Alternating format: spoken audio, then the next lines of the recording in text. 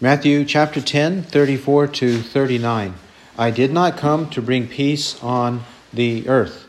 This is now part 3. 10:34. Do not think that I came to bring peace on the earth. I did not come to bring peace, but a sword. For I came to set a man against his father, and a daughter against her mother, and a daughter-in-law against her mother-in-law. And a man's enemies will be the members of his household. He who loves father or mother more than me is not worthy of me. And he who loves son or daughter more than me is not worthy of me. And he who does not take his cross and follow after me is not worthy of me. He who has found his life shall lose it, and he who has lost his life for my sake shall find it. Amen. Let's pray. Our Lord, we pray that we will be found worthy. We pray, Lord, that when you return on your second coming, that we will be found in you in peace, spotless, and blameless.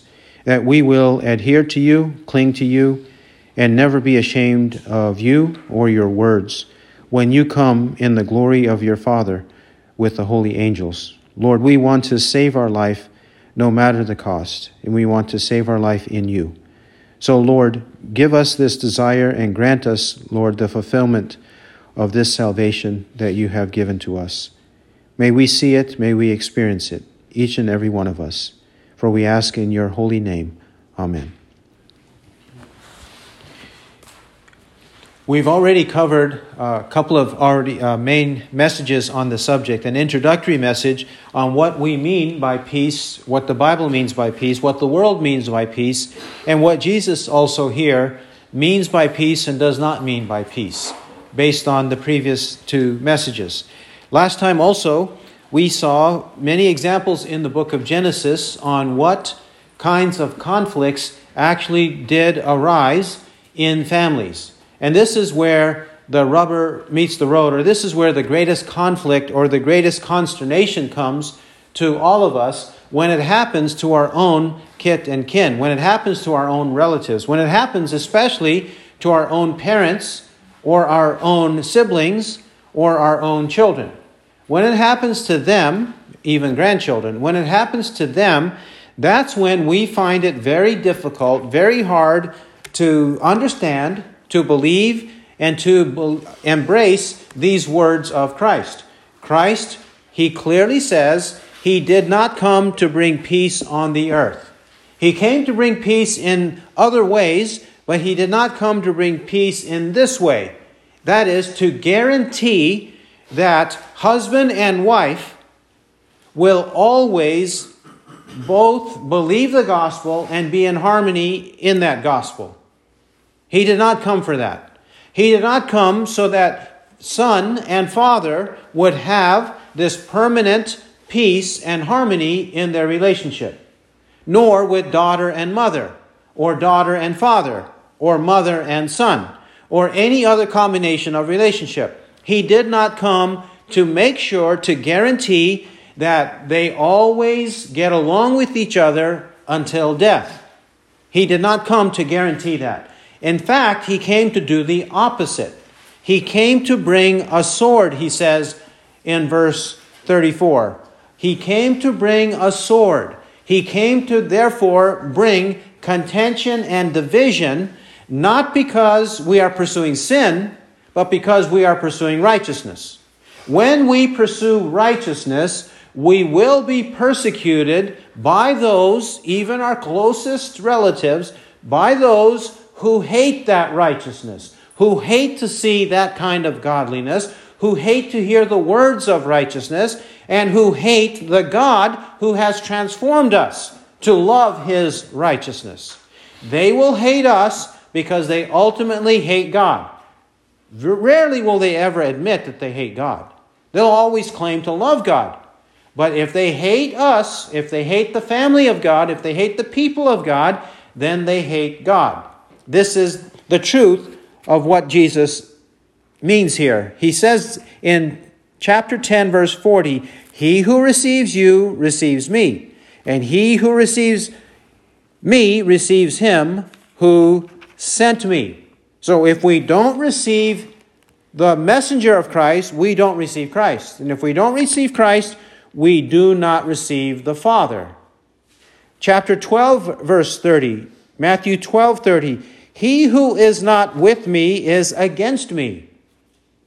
And he who does not gather with me scatters. He who is not with me in righteousness, in the gospel, is against me. And he who does not gather with me scatters. If our opponents, if our persecutors are not gathering with us the way God expects us to gather with Him, then they are scattering. They are not gatherers, but scatterers. And if they are scatterers, then they don't belong to Christ. They must be gathering as Christ expects us to gather. If they go along with us to gather, then they belong to us. But if they do not, then they do not belong to us, nor especially do they belong to God. The way they treat us reflects on their hatred of God. This is the point, one of the major points we must understand. When we don't understand it, it puts us in delusion. It puts us in confusion. It makes us upset and discouraged. Well, they're Christians, but if they're Christians, then why is it that I'm being treated this way by them?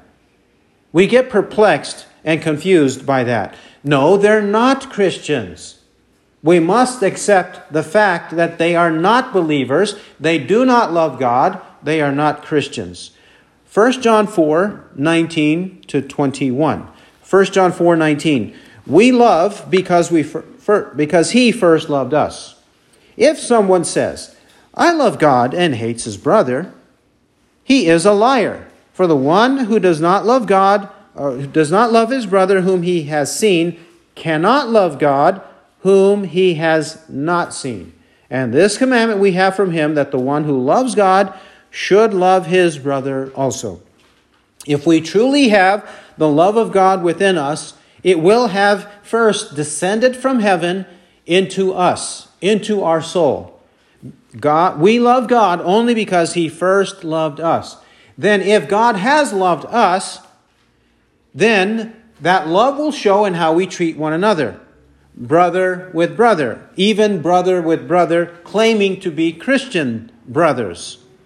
But if someone says, I love God, and demonstrates hatred toward his brother, even blood brother, who claim to be Christians, everyone claims to be Christian, blood brothers, he is a liar if he's hating him, if he's mistreating him, if he's persecuting him. He's a liar. He doesn't really love God.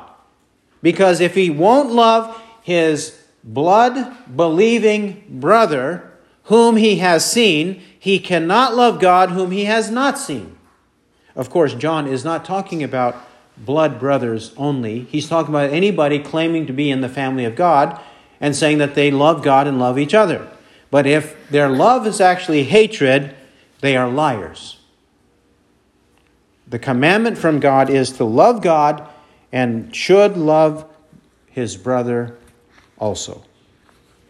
Keeping this in mind, let's continue our investigation of Old Testament passages, because the Old Testament and the New, they are replete, they are full of many, many examples of this truth. Because the Lord wants to make the point absolutely clear to us so that when the division takes place, when the conflict takes place, we are able to deal with it properly. We must handle it properly. We begin in now the book of Exodus. Exodus chapter 4, Exodus 4, 24 to 26. Moses and his wife have a conflict because of the sin of Moses. Moses and his wife have a conflict, and it takes his wife to intercede, to intervene, to stand up and do what's right, to avert the danger. Exodus 4:24. Now it came about at the lodging place on the way that the Lord met him and sought to put him to death. The him here is Moses. 25. Then Zipporah took a flint and cut off her son's foreskin and threw it at Moses' feet. And she said, "You are indeed a bridegroom of blood to me." So he let him alone. At that time she said, "You are a bridegroom of blood because of the circumcision." Moses did not circumcise his son, and danger awaited. Danger was about to happen, sought to put him to death. It says in verse 24, "The Lord sought to put Moses to death for transgressing this one ritualistic commandment, circumcise your son on the 8th day. He did not do it. So his wife, Zipporah, intervenes.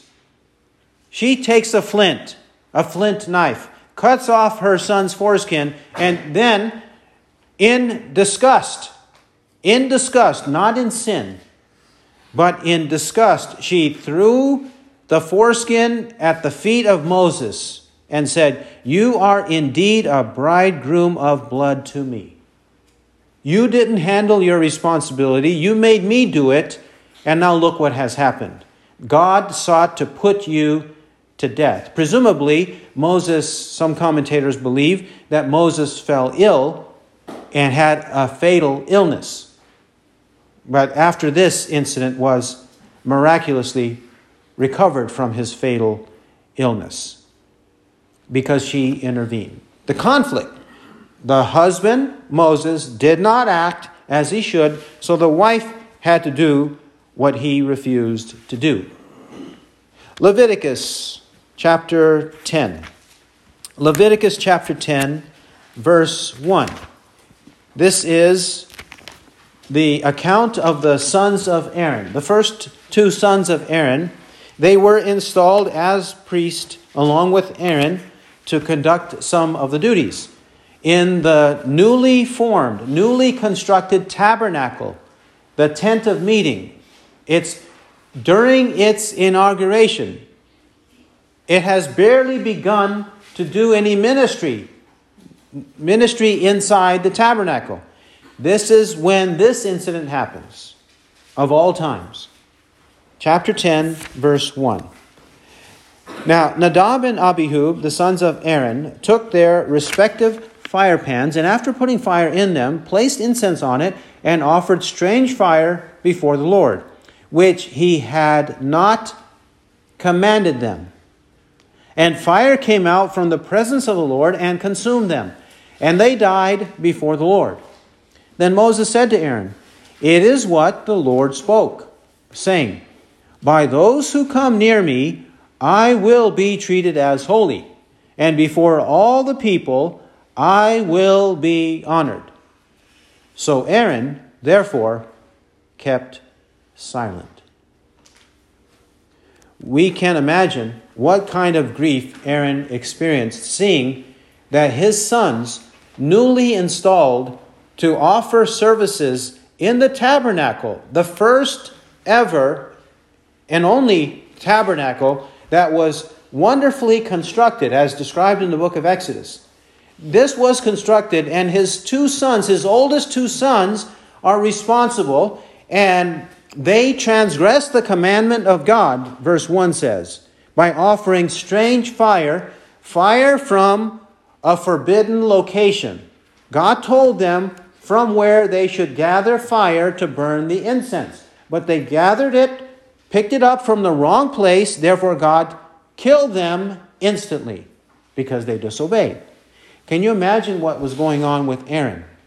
He lost two sons, and God chose, just because they're your sons, and just because I chose you to be the first high priest, it doesn't mean I'm going to show favor. If your sons sin, I will slay them even instantly if I so choose. And it brought this kind of grief and discouragement in the household of Aaron because of their disobedience. Aaron was supposed to side with the Lord, which he did. He didn't gripe. He didn't complain. He didn't grumble. Certainly he was saddened. But he did not accuse God. He was reminded by Moses, the brother of Aaron, that God must be treated as holy. God must be honored before all the people. And priest, whether your sons do it or not, you must understand this. You must always honor me. Treat me as holy. Showing no partiality towards family members. Speaking of that, Numbers chapter 12. Numbers chapter 12. Another sore conflict in the family of Moses.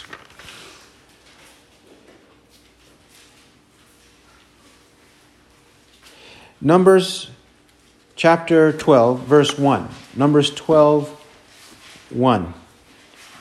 We read 1 to 16. In particular, take note of verses 1 and 2 and 6 to 8. Numbers 12, 1 and 2 and 6 to 8. Then Miriam and Aaron spoke against Moses because of the Cushite woman whom he had married, for he had married a Cushite woman. And they said, has the Lord indeed spoken only through Moses? Has he not spoken through us as well? And the Lord heard it. Now the man Moses was very humble, more than any man who was on the face of the earth. And suddenly the Lord said to Moses and Aaron and to Miriam, you three come out to the tent of meeting. So the three of them came out. Then the Lord came down in a pillar of cloud and stood at the doorway of the tent, and he called Aaron and Miriam. When they had both come forward, he said, hear now my words. If there is a prophet among you, I, the Lord, shall make myself known to him in a vision. I shall speak with him in a dream. Not so with my servant Moses. He is faithful in all my household. With him I speak mouth to mouth, even openly and not in dark sayings. And he beholds the form of the Lord. Why then were you not afraid to speak against my servant, against Moses? So the anger of the Lord burned against them, and he departed. But when the cloud had withdrawn from over the tent, behold, Miriam was leprous, as white as snow. As Aaron turned toward Miriam, behold, she was leprous. Then Aaron said to Moses, O my Lord, I beg you, do not account this sin to us, in which we have acted foolishly and in which we have sinned. Oh, do not let her be like one dead, whose flesh is half eaten away when he comes from his mother's womb. And Moses cried out to the Lord, saying, O God, heal her, I pray.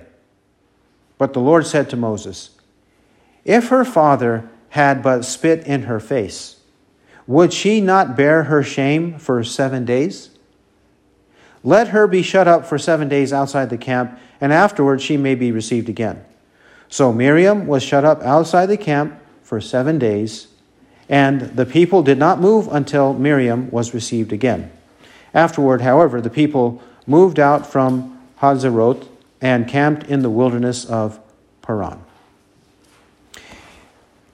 Presumably, Miriam is the instigator because of chapter 12, verse 1. It mentions her name first. Then Miriam and Aaron spoke against Moses.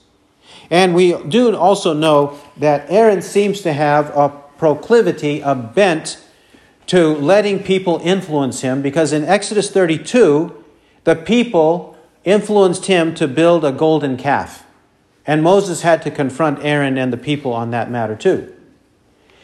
Here too, Miriam entices Aaron. So the two of them, they come up to Moses to confront him because he married this Cushite woman.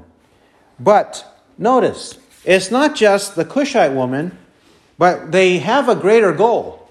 Their greater scheme is to say, verse 2, has the Lord indeed spoken only through Moses? Has he not spoken through us as well? And the Lord heard it. They take this marriage of Moses and the Cushite woman and make an issue out of that, but their greater goal is what? They want the people to follow them. it's not just that they are opposed to the marriage. They want the people to follow them, because if the Lord speaks through them, then the people can listen to them and not listen to Moses only. But God already ordained that Moses was the prophet, and though Aaron was 3 years older than he, Aaron was to be subservient to Moses. And even Miriam, older than Moses, was to be subservient to Moses, under the headship, leadership of the Lord, appointing Moses. They didn't like that. So they wanted to undermine it. They were the older children. They wanted to undermine the youngest. And so they caused this conflict. This is why God confronts it, because ultimately they are against the authority of God. Not Moses, but God, when they opposed Moses in this conflict. And God said in verses 6 to 8, there's nobody like Moses. I have revealed myself to Moses in a unique way, a way in which I have not revealed myself to the rest of the prophets. So why would you speak against Moses? He didn't do anything wrong. He didn't sin in this case. And now you're rising up against him. And this is why God's anger burned against them. And then he struck Miriam with leprosy, which would look very gruesome, unappealing. And she had it for 7 days. 7 days of leprosy. And had to be shut up outside the camp. God was with Moses, not Aaron and Miriam. Though God has also spoken his word to them, they rose up against Moses, and therefore who's in the right? Either all three are wrong, or one is right, two are wrong, two are right, one is wrong. There's a conflict. And God was on Moses' side. Number 16. Number 16. On another occasion, the authority of Moses is challenged. Korah sought to undermine the authority of Moses. The God-appointed calling and appointment of Moses, Korah sought to undermine. Korah, he was able to convince 250 of the men, among the leaders of the people, to oppose Moses. And it says this. Number 16, we'll read excerpts. Number 16, 1 to 3. Now Korah, the son of Izhar, the son of Kohath, the son of Levi, with Dathan and Abiram, the sons of Eliab, and On, the son of Peleth, the sons of Reuben, took action. And they rose up before Moses together with some of the sons of Israel, 250 leaders of the congregation, chosen in the assembly, men of renown. And they assembled together against Moses and Aaron, and said to them, You have gone far enough, for all the congregation are holy, every one of them, and the Lord is in their midst. So why do you exalt yourselves above the assembly of the Lord?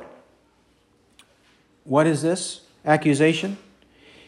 They claim, Korah and his men claim, that Moses and Aaron exalted themselves, put themselves above the rest of the people, so that they became the leaders by usurpation, by going and taking the honor and the glory of leadership themselves.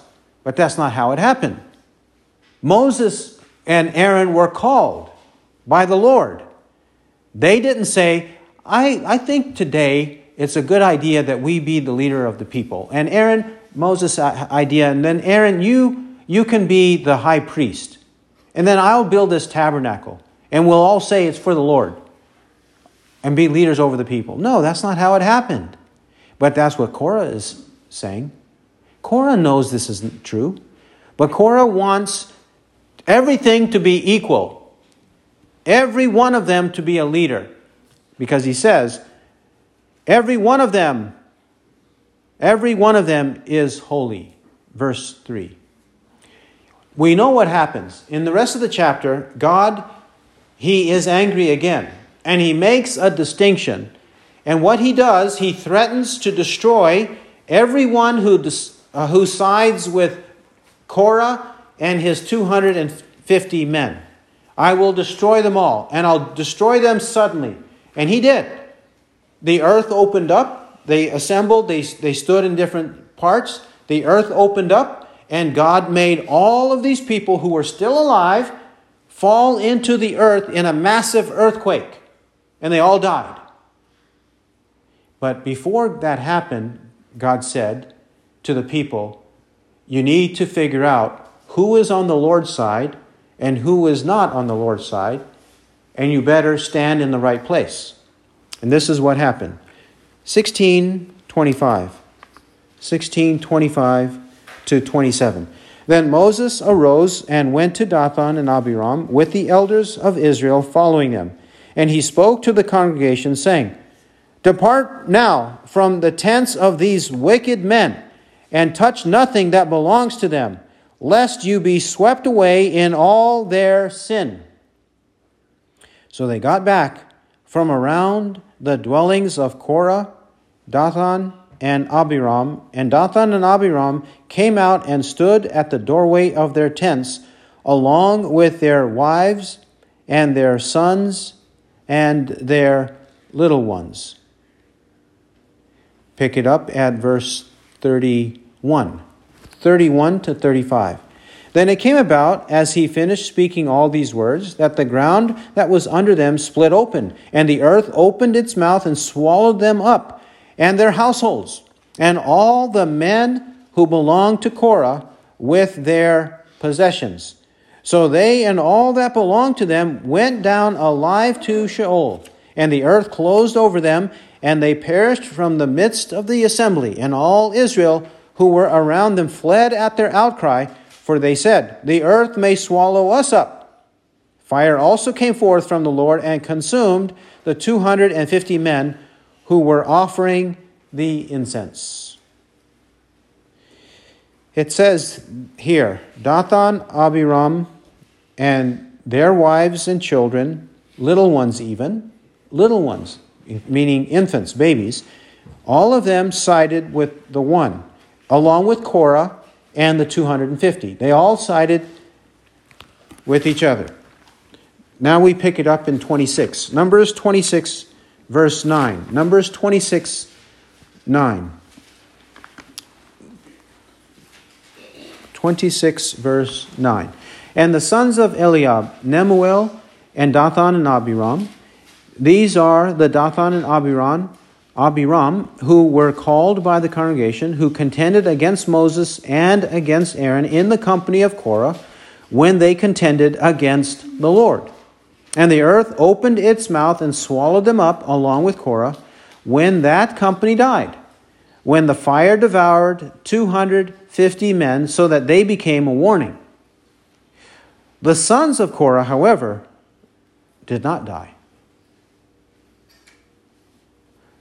We see here that though Dathan, Abiram, 250 men of Korah, it says here, the sons of Korah, they knew Korah was in the wrong. Their father was in the wrong, so they did not side with their father. Therefore, they did not die. They had to make a choice. They had to practice some judgment or discernment to know who's in the right and who is in the wrong, even if this one is my relative. Deuteronomy chapter 13. Deuteronomy 13. The Lord gives His statutes on what to do with idolaters. And it's not just idolaters who are strangers and unknown to us, but idolaters as close as those in our own family, and even as close as one who lies in our bosom. Deuteronomy 13. If a prophet or a dreamer of dream arises among you and gives you a sign or a wonder, and the sign or the wonder comes true, concerning which he spoke to you, saying, let us go after other gods, whom you have not known, and let us serve them. You shall not listen to the words of that prophet or that dreamer of dreams. For the Lord your God is testing you to find out if you love the Lord your God with all your heart and with all your soul. You shall follow the Lord your God and fear him, and you shall keep his commandments. Listen to his voice, serve him, and cling to him. But that prophet or that dreamer of dreams shall be put to death, because he has counseled rebellion against the Lord your God, who brought you from the land of Egypt and redeemed you from the house of slavery, to seduce you from the way in which the Lord your God commanded you to walk. So you shall purge the evil from among you. If your brother, your mother's son, or your son or daughter, or the wife you cherish, or your friend who is as your own soul, entice you secretly, saying, let us go and serve other gods, whom neither you nor your fathers have known, of the gods of the peoples who are around you, near you or far from you, from one end of the earth to the other end. You shall not yield to him, or listen to him, and your eye shall not pity him, nor shall you spare or conceal him, but you shall surely kill him. Your hand shall be first against him, to put him to death, and afterwards the hand of all the people. So you shall stone him to death, because he has sought to seduce you from the Lord your God, who brought you out from the land of Egypt, out of the house of slavery.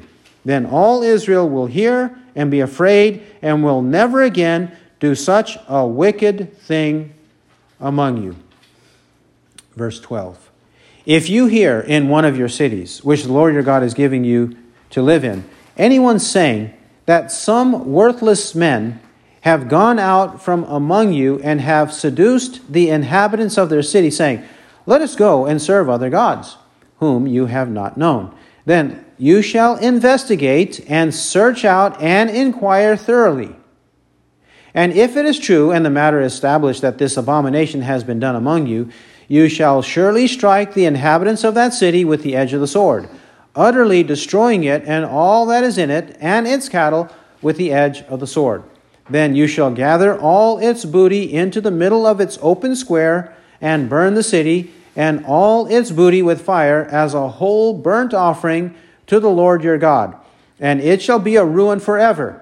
It shall never be rebuilt.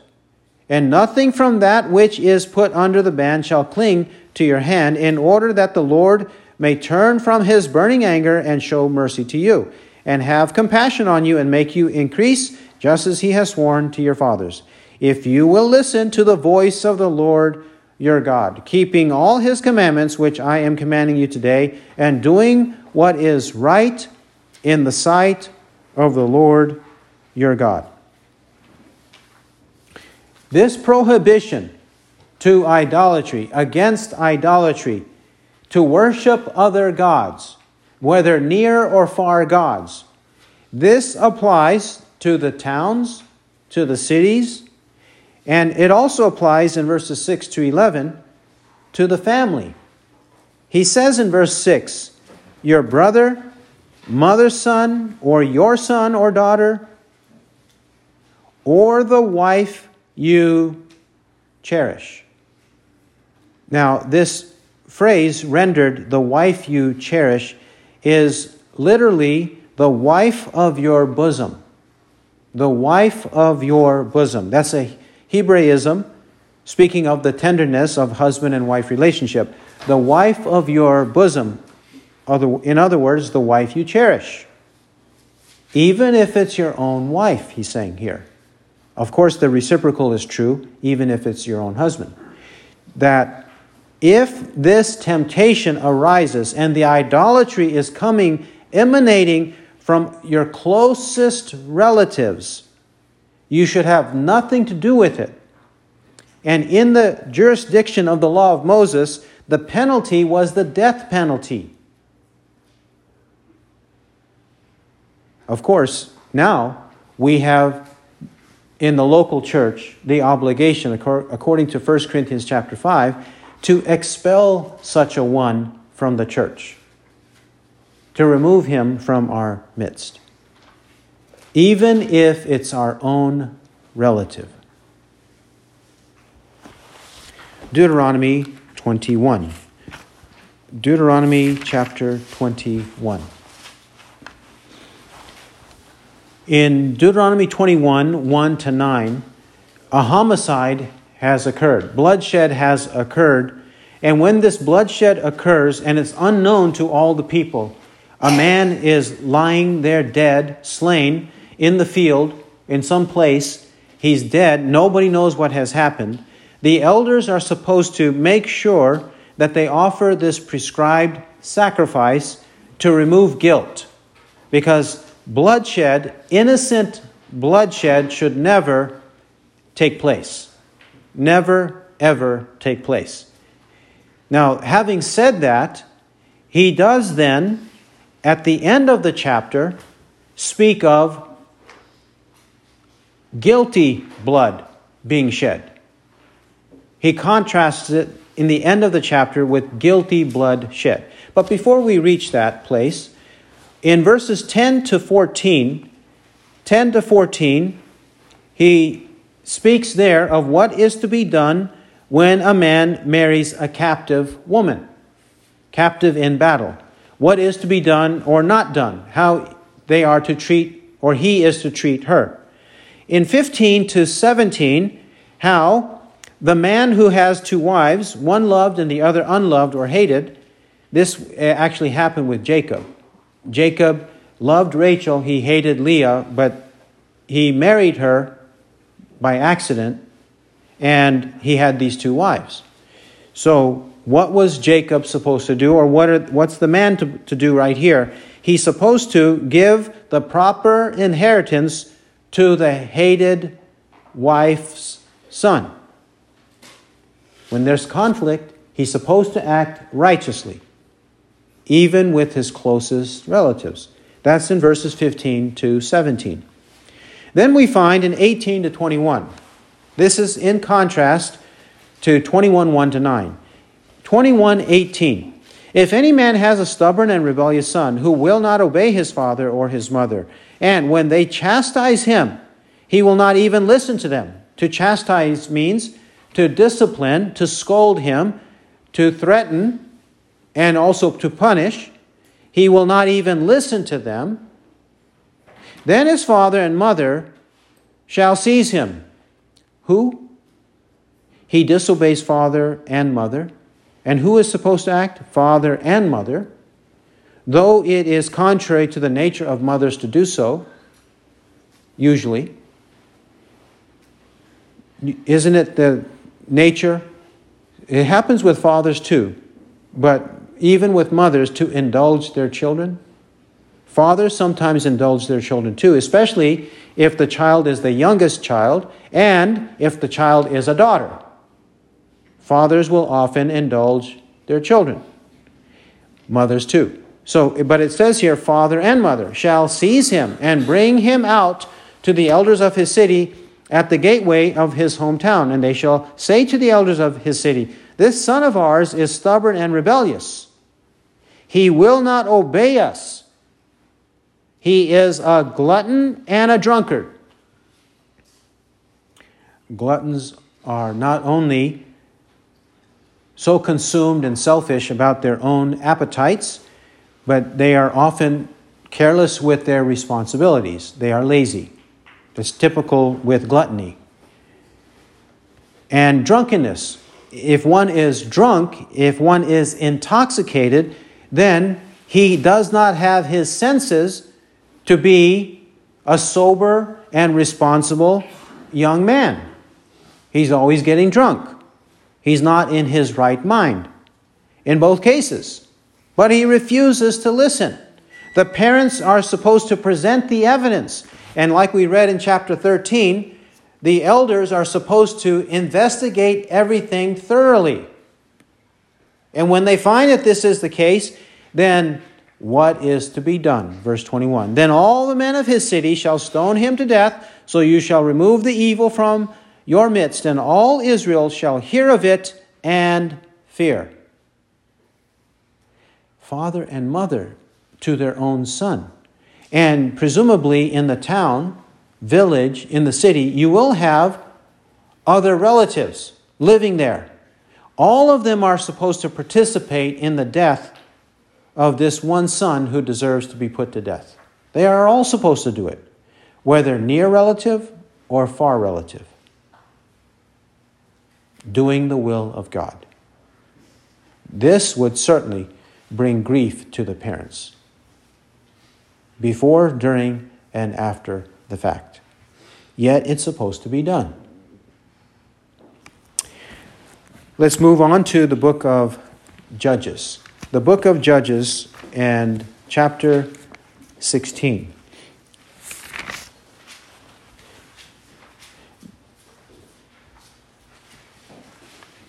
Judges chapter 16. Samson, the judge, he marries a woman named Delilah. And Delilah, she's a pretender. She claims to love Samson, to have her heart with Samson, when actually she was very enticing, very deceptive, and very unloving toward her own husband, Samson. But a conflict arises in that the Philistines seek to find out how to capture and kill, or capture and imprison Samson. They seek to find a way. And they know his wife knows how, or could get the answer. They know that the wife has a proclivity to nag, to be contentious, to urge, to annoy to death.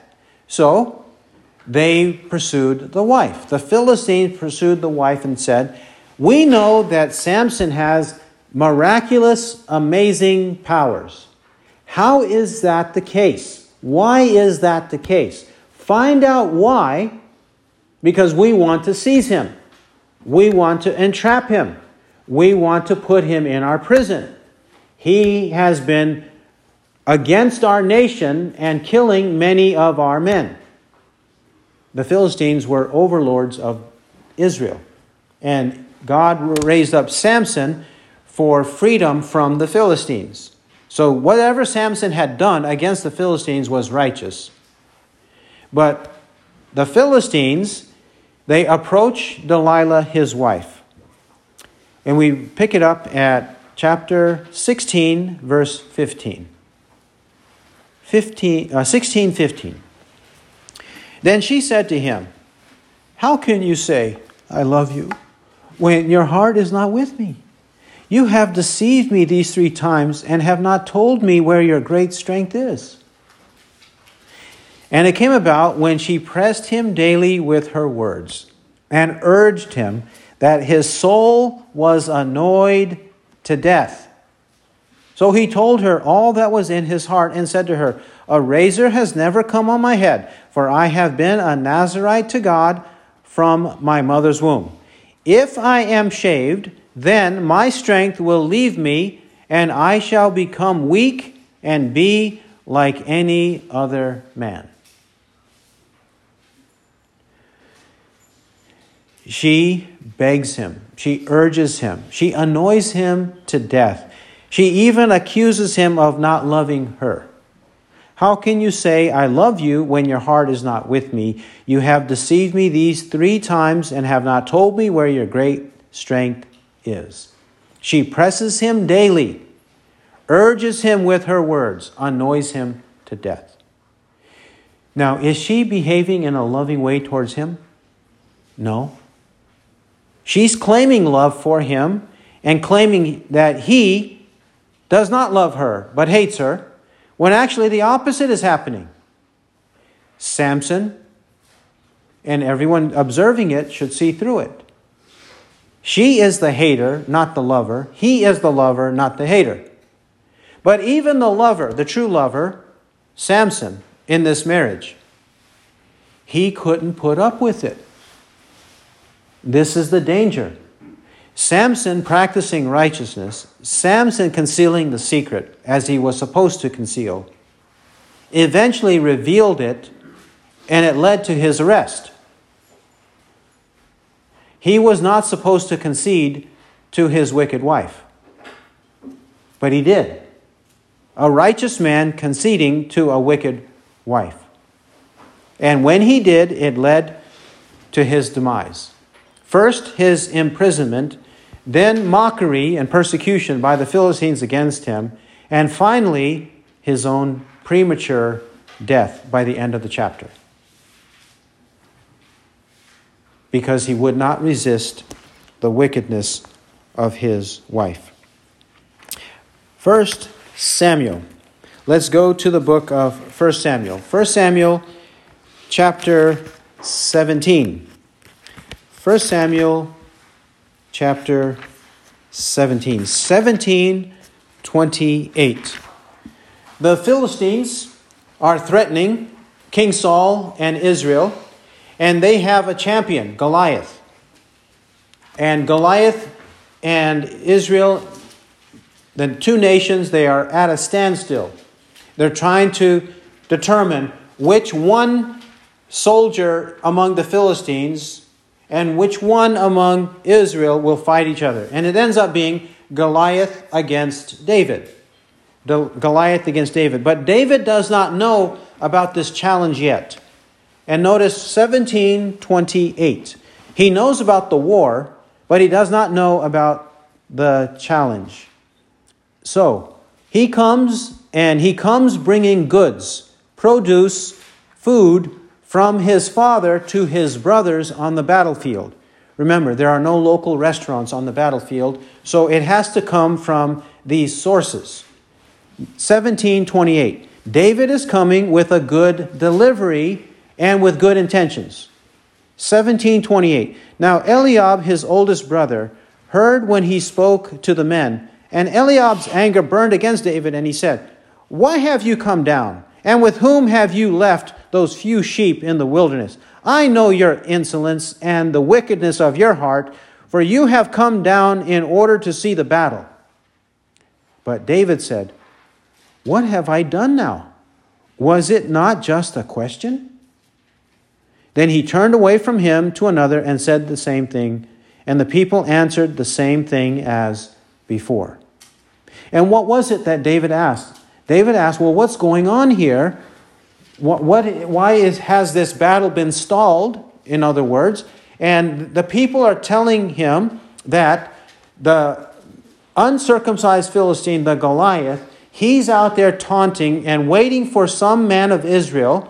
And Saul has said that whoever willingly, voluntarily fights the Philistine, Goliath, and kills him, that I will make him free in Israel, meaning free of taxes, and you will be able to marry one of my daughters. Okay, so that's the reward. And David doesn't know anything about this, but he's wondering what's going on. You aren't engaged in battle. And the people, the soldiers, they tell him. And then they told him again in verse 30. But Eliab picks a fight with evil suspicion. Eliab, his brother, the oldest brother in the family of Jesse, he picks a fight, a contention with his brother David. David had no ill motive. He was just wondering what's going on. Yes, David was an expert warrior, but at this time, he was commissioned to take care of the flock. And temporarily, they are put in the hands of someone else while he goes to the battlefield. Because his own father told him, go to the battlefield with all these goods to supply to your own brothers. Nothing wrong with David. Everything wrong with Eliab. Attacking David. Chapter 25. 25, verses 9 to 13. Chapter 25, we find an incident where David and his men have been very good to a wealthy man named Nabal, whose wife is Abigail. Nabal and Abigail. David and his men are fleeing from Saul. They are desperate. They are out there in the wilderness, in the fields, in the deserts. And while they're there, they're being kind and generous toward all of the landowners. They're not going into the landowners, into their fields, and ravaging the fields. They're not taking whatever they see. They're being very kind. They negotiate. They protect. They're doing whatever they should be doing in a righteous and godly way. But Nabal, he is a worthless, selfish, devilish man. He does not appreciate it. When David was in need, he sent some men to him. And Nabal says this, when David was in need, verse 9, 25:9. When David's young men came, they spoke to Nabal according to all these words in David's name. Then they waited. But Nabal answered David's servants and said, "Who is David?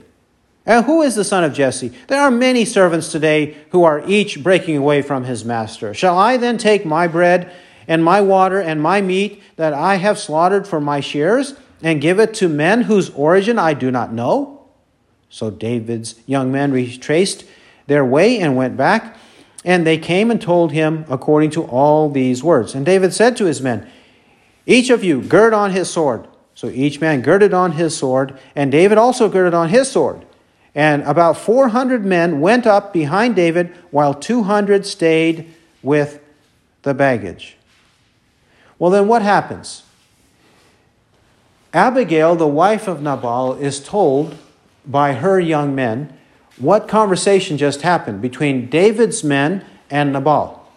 And she also is afraid and probably knows that David is about to assemble his men and even David his own sword to come and attack Nabal for that treatment. Now, David's action would have been wrong action. It would have been wrong, and he would have shed innocent blood. That would have been excessive retaliation. He should not have retaliated in any way, but it would have been excessive. But Abigail intercedes. And Abigail, the wife of Nabal, who eventually becomes the wife of David, because Nabal dies prematurely, that Abigail rose up contrary to her husband. Her husband Nabal is a wicked man. Abigail is a righteous woman. And when she saw the danger, when she saw that everyone's life was in danger because David and his men were about to come and attack, 1 Samuel 25:23. We read 25:23 to verse 26. This is what Abigail does and says to David against her own husband. 25:23. When Abigail saw David, she hurried and dismounted from her donkey and fell on her face before David and bowed herself to the ground. And she fell at his feet and said, "On me alone, my lord, be the blame. And please let your maidservant speak to you and listen to the words of your maidservant. Please do not let my lord pay attention to this worthless man, Nabal. For as his name is, so is he. Nabal is his name, and folly is with him.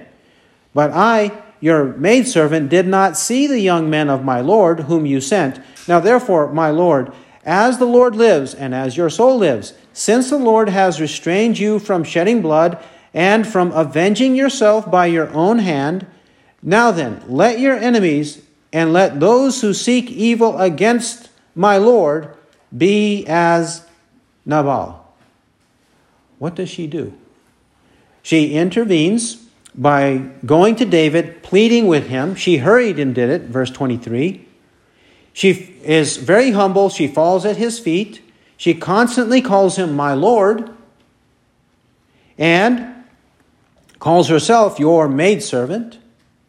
She says, I wasn't there when that exchange took place, the dialogue took place, and I wasn't there when my husband Nabal said all of those wrong and hurtful and evil things against you and your servants. And notice also 25. The name Nabal or Naval in Hebrew means folly. folly or foolishness. He has this name, Nabal, and she says, Nabal is his name and folly is with him. She's basically saying he is rightly named fool. This is the wife saying it of her husband because the husband is wicked. And she's saying it not only to him, but to David. Saying it to David. Further, she's trying to prevent innocent blood being shed in verse 26, which is right. That's why she hurried. But also notice, she says in 26, Now then, let your enemies and those who seek evil against my Lord be as Nabal. Nabal was such a reprobate, perverse man. And she actually says that there is nobody able to talk to him. He is such a worthless fellow, such a son of the devil, son of Belial. It says in 25:17, and he is such a worthless man, son of the devil or son of Belial, that no one can speak to him. You cannot even have a calm, cool, reasonable, logical conversation with him. But what's she saying here? May a curse be on him. There's already a curse on him, but may all of the enemies of David be just as Nabal, who already has a curse on him because he's such a reprobate. My own husband is such a reprobate, a curse is on him. He will never repent. And may David's enemies be like him. And this eventually took place. 25:38. And about 10 days later, it happened that the Lord struck Nabal and he died. Premature death. A curse on him. Righteous Abigail against her wicked husband. She did what was right in the sight of the Lord. We have not finished our journey. There are many more examples. In this case, the most recent one, we find a wife, a righteous wife against her wicked husband, standing up and doing what's right. Many times, under the cloak of male headship. These days, in some evangelical churches, they talk about male headship in the church. Yes, they talk about it. Some of them practice it. Many of them don't. But the wives, knowing it, they easily hide under the shadow of their husband and say, well, my husband doesn't want to do that. My husband doesn't want to go to this church, so I'm going to submit to him and not go to this church. Abigail did the opposite. Also, we saw last time in the book of Genesis, Genesis 21, Sarah did the opposite. She told Abraham what he needed to hear for him to obey. Sometimes husbands are right, sometimes wives are right. Whoever is right must do what's right, and others should follow. He who has ears to hear, let him hear what the Spirit says. Amen.